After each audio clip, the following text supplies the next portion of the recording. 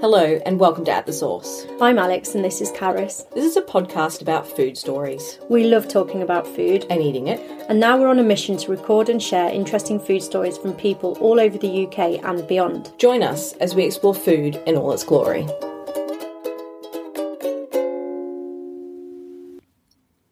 This week we're in Brighton and Hove, chatting with lawyer turned cookbook purveyor Julie Haylett. On an unassuming road in Hove, you'll find Cookbook Bake, a beautiful space filled with a carefully curated collection of cookbooks from chefs and authors all over the world. Welcome, Julie. Thanks for having us in Cookbook Bake today. Thank you for coming. I'm more than happy to have you. Now, the first question we always ask, and I think it's very important, what is your first memory of food?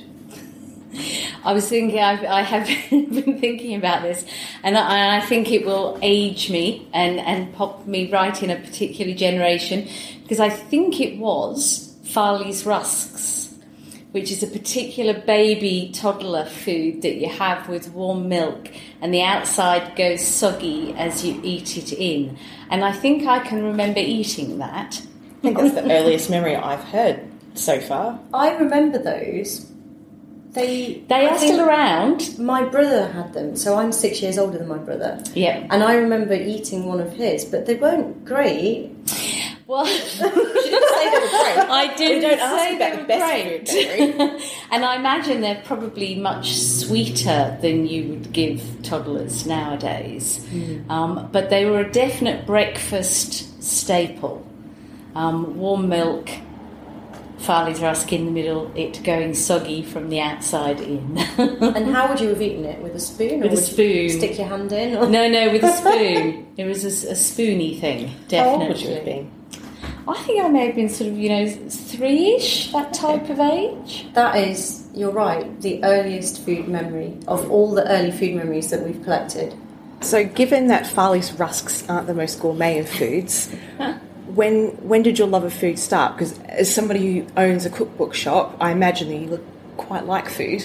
Yes, I do quite like food. I think it probably was because I became vegetarian in the mid-80s, and whilst there were, if you lived in London particularly, there were places that you could go to, but you did pretty much have to scour cookbooks and try and work out what could you eat and what nice things were out there. And I did come across a couple of, one particularly really good one, which I had and still do have, which is the Moosewood Cookbook, which is an American one based on a hippie veggie cafe in New York from 1977, and it's brilliant because it's got an amazing pesto recipe that I still go back to. And in the 80s, you couldn't buy pesto. Like these were things that you didn't particularly hear of, and to be fair, you couldn't.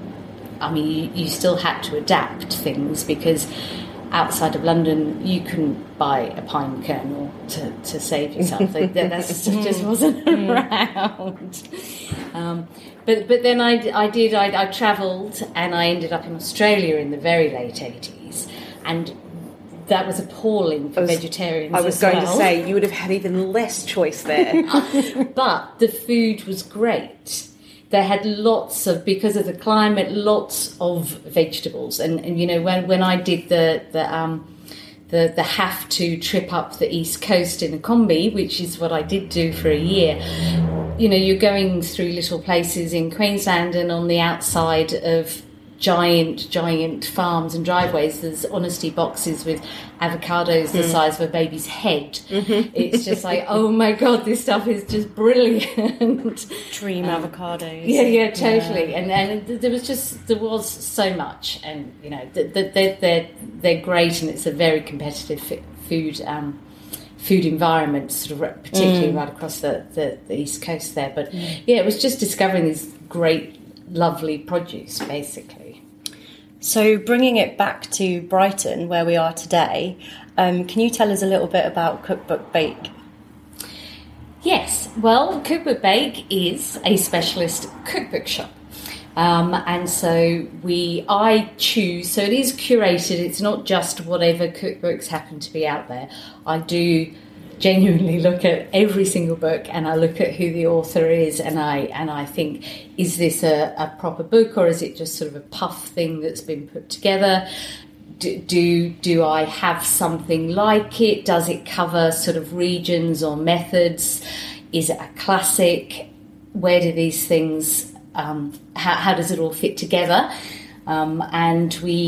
Yes, I mean, I opened it properly at the beginning of February. It had a little bit of a stutter start. 2 weeks before Christmas we opened it. And then I threw my back out to the point where on Boxing Day I couldn't walk. And so it was then shut for the whole of January.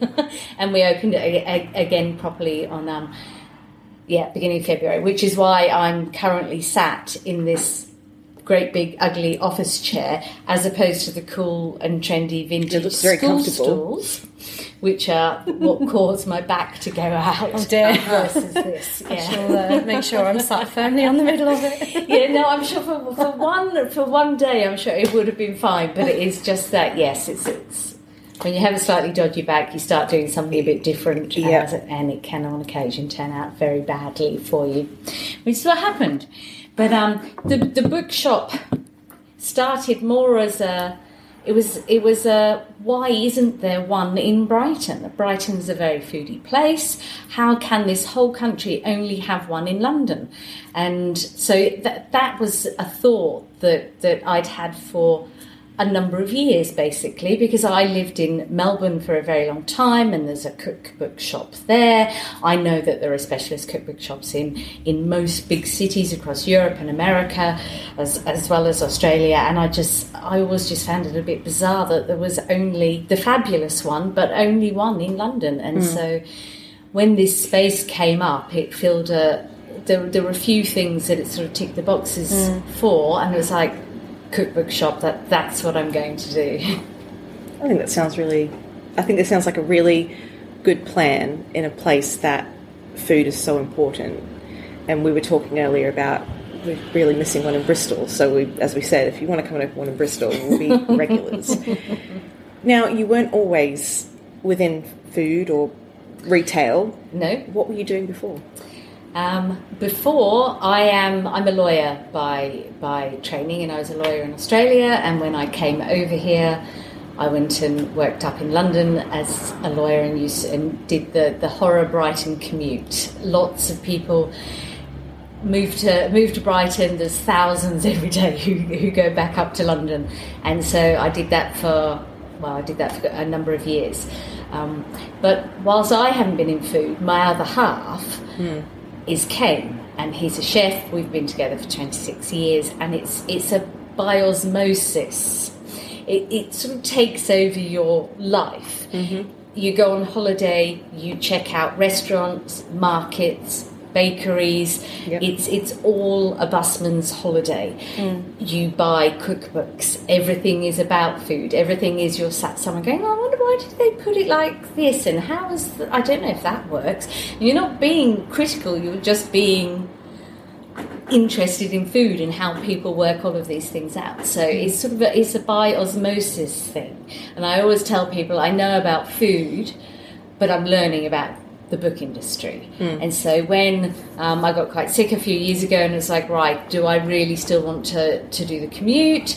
And I came down on the no, I don't really want to still do the commute. So it was right, what do we do, and what do I know? And I know food. We've had Sugar Dough's 10 years old this December. And as I say, I've been with Kane for a very long time. And by osmosis, what you do in your spare time, as it turns out, centres around food. We know a little bit about that too, actually. Yeah. So something that Caris and I have talked about quite a lot, and as a person who has a large cookbook collection at home, why do you think people love cookbooks so much? I think they do. There's a number of answers to that. And one, they're beautiful, particularly nowadays. The design the photographs, they are absolutely lovely. They, as well as feeding you, they have a lot of stories and context. So even if you don't use the recipes, they can be inspirational by themselves. They are more than the sum of recipes. You can sit on the sofa and just get joy from reading it, having a look at it, even if you don't, as I say, follow the recipes. I do tend to follow recipes, and I do go back to books that I've had for a while, and will follow the recipes. But the other element to them is that they become part of your family and your social history.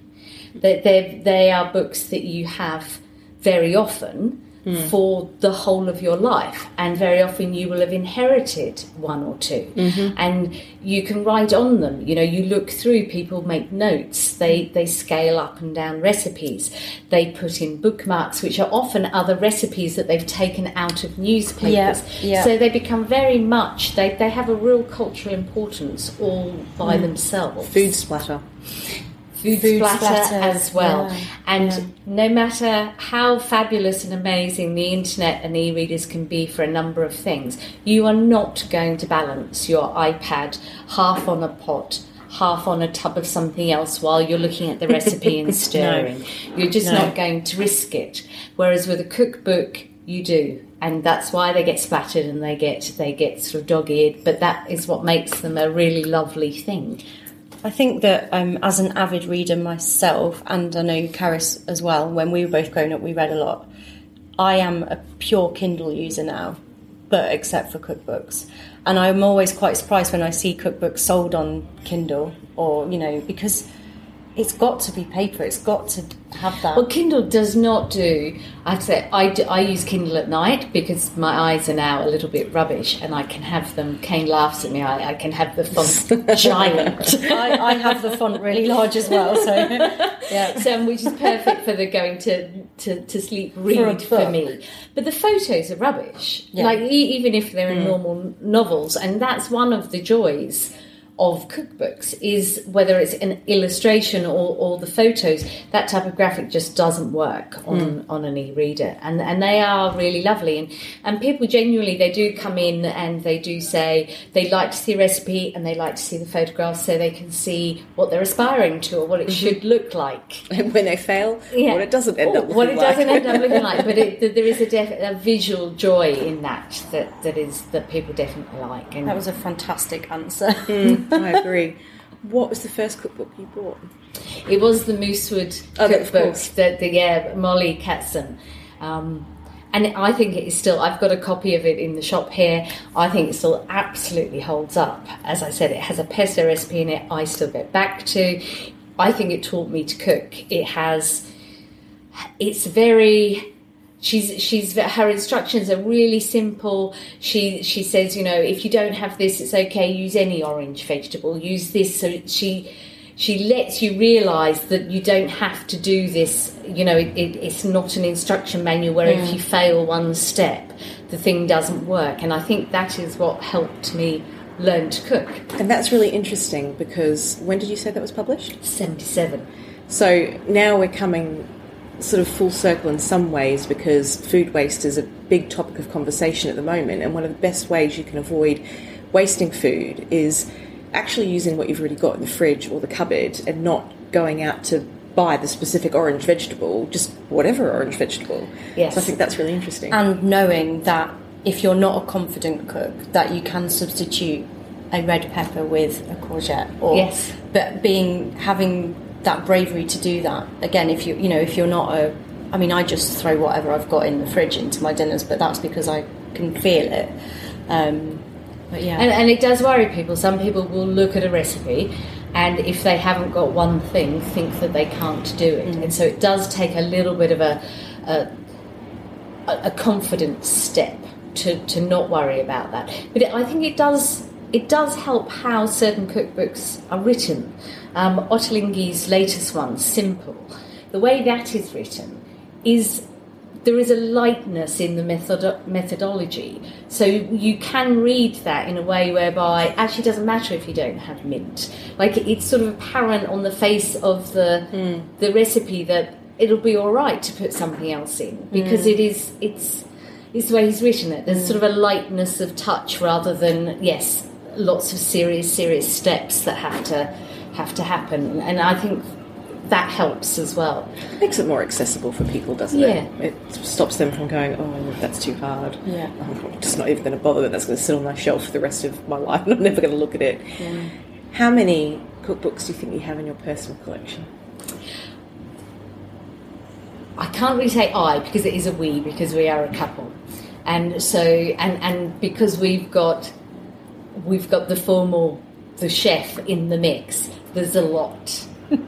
And it includes the Larousse and the Thomas Keller, and it includes technical stuff as well as vegetarian this and Indian that, and there's a lot. We do have a lot, to be fair, to the point where we've got quite a few of the shelves in our living area are just cookbooks, and that we have the vertical pile, so on top of, they sit on top of each other. Can you put a number on there? A guesstimate would be fine. A guesstimate, yeah. I think there's probably at least a couple of hundred. Plus we have magazines, so specifically sort of the Gourmet Traveller and a number of very gourmand, and we have them all. Now, with those books, and here's the toughest question I'm going to ask you today. You have to leave your house in a hurry. There's a hurricane or something. In Brighton. I don't know. It's near the sea. Tsunami. There's a tsunami. What is the book that you grab and run with? Yes. I mean, I'd be very sad to lose an awful lot of them. But actually the one would be, I do have one that came down to me from my grandma. And it is it's a dictionary of food. It's a Cassell's dictionary of food. It's really fat. It's got the leather sort of spine and the marble paper on the inside cover, and just so many recipes in there, of which I do look at on occasion. A lot of them are a bit hilarious, because how early, particularly British cookbooks, were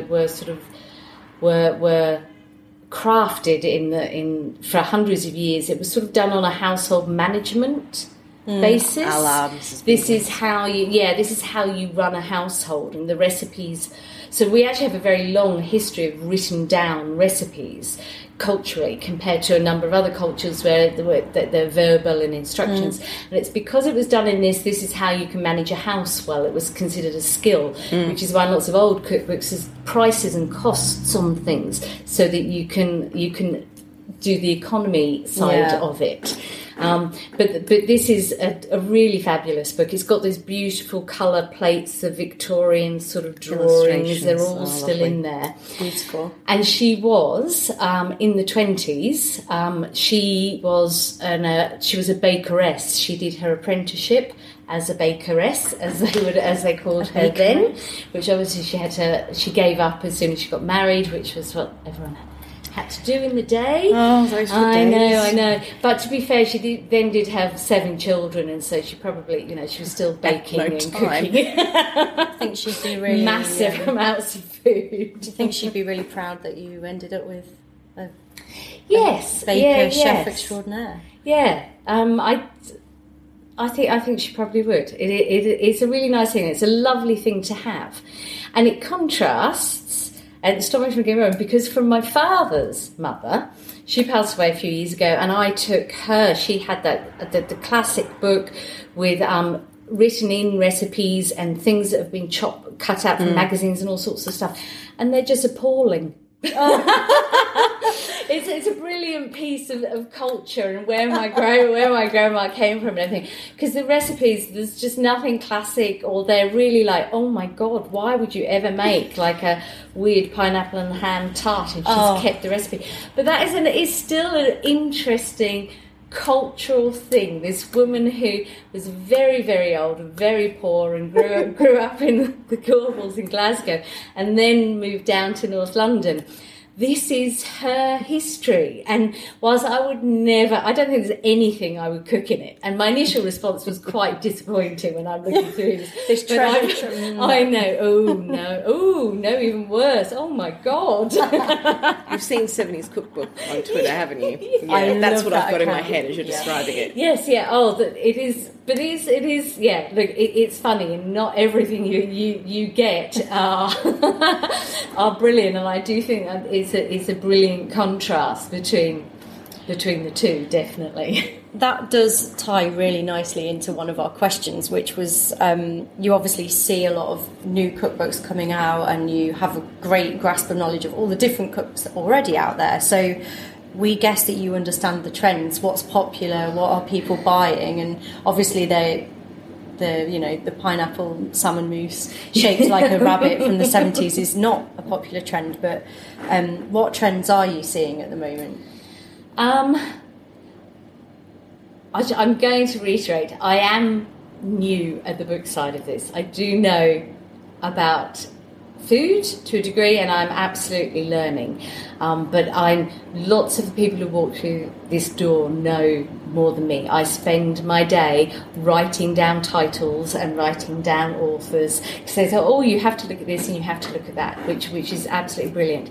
But there is a trend to have a bit more of a story in the book, to have a bit of where this dish may have come from, to have a cultural context rather than 20 recipes and that's it. Yeah, to just have a little bit of story so you understand that the chef knows that this is a recipe that's been around for a long time in Sicily and they've changed it or they've done this, but they've put it in some kind of context. Stories and the fact that the lovely photos without a doubt the photography is just becoming better and better, and it's becoming more important to the overall book. And I think that probably is a reaction to it's something that the internet and e-readers can't do, or they don't do very well. When you have these books that are almost like coffee table books, your old-fashioned coffee table book, that is it is yes, it has that plus its recipes, but from outside of the look, you do get the sense that people are responding to how time poor people are. The fact that they do want to still cook and they do want to use fresh from scratch ingredients, but they perhaps they can't spend 2 hours on a Thursday when you're absolutely knackered from work. And so this idea of quick and simple and straightforward is a thing. So even Diana Henry, her new book, which is coming out in October, I think, is called From the Oven to the Table, and it's easygoing recipes. It's that put something in the oven, walk away, come back, and it's done. And that reflects one of the best-selling books that I have, without a doubt. There's a series of books called the Roasting Tin books. Yes, I was just thinking that when you mentioned. And it is the green one, probably particularly in Brighton, there probably are an awful lot of veggies, but the green one goes really, really well. But equally, the new one, which is called Quick, which only came out a couple of weeks ago, and the original one, they all sell quite a lot. People are really, okay, yes, I can cook real food. I can chop it up. It doesn't have to come from something in black plastic from a supermarket full of God knows what. It can be real, but I can fit it in. It is quick and simple. And yes, I already mentioned the Ottolenghi one, but there is a definite quick, simple, a bit more straightforward, give people a chance to cook from scratch. They want to cook. People like cooking. Food is great. It hasn't gone out of fashion. It is, we're a bit time restricted. So can we have some things? And I think that there are a number of cookbooks that are coming out and are already out that are feeding that, the simple side of it. That makes perfect sense.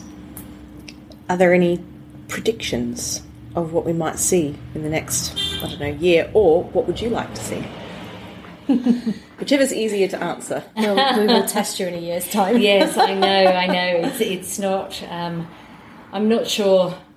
I think there will be more. There'll be more vegetables, more vegetable dishes. So a lot of the more modern cookbooks have a lot more vegetarian with a little bit of vegan as well in them, and I think that will become more so. There's still quite a difference between sort of a current chef who's doing something, they'll include a number of vegetarian dishes, to people who are doing and they're extremely important. They're doing sort of traditional based food, so North Africa, Morocco, across the Islamic world, brilliant cookbooks.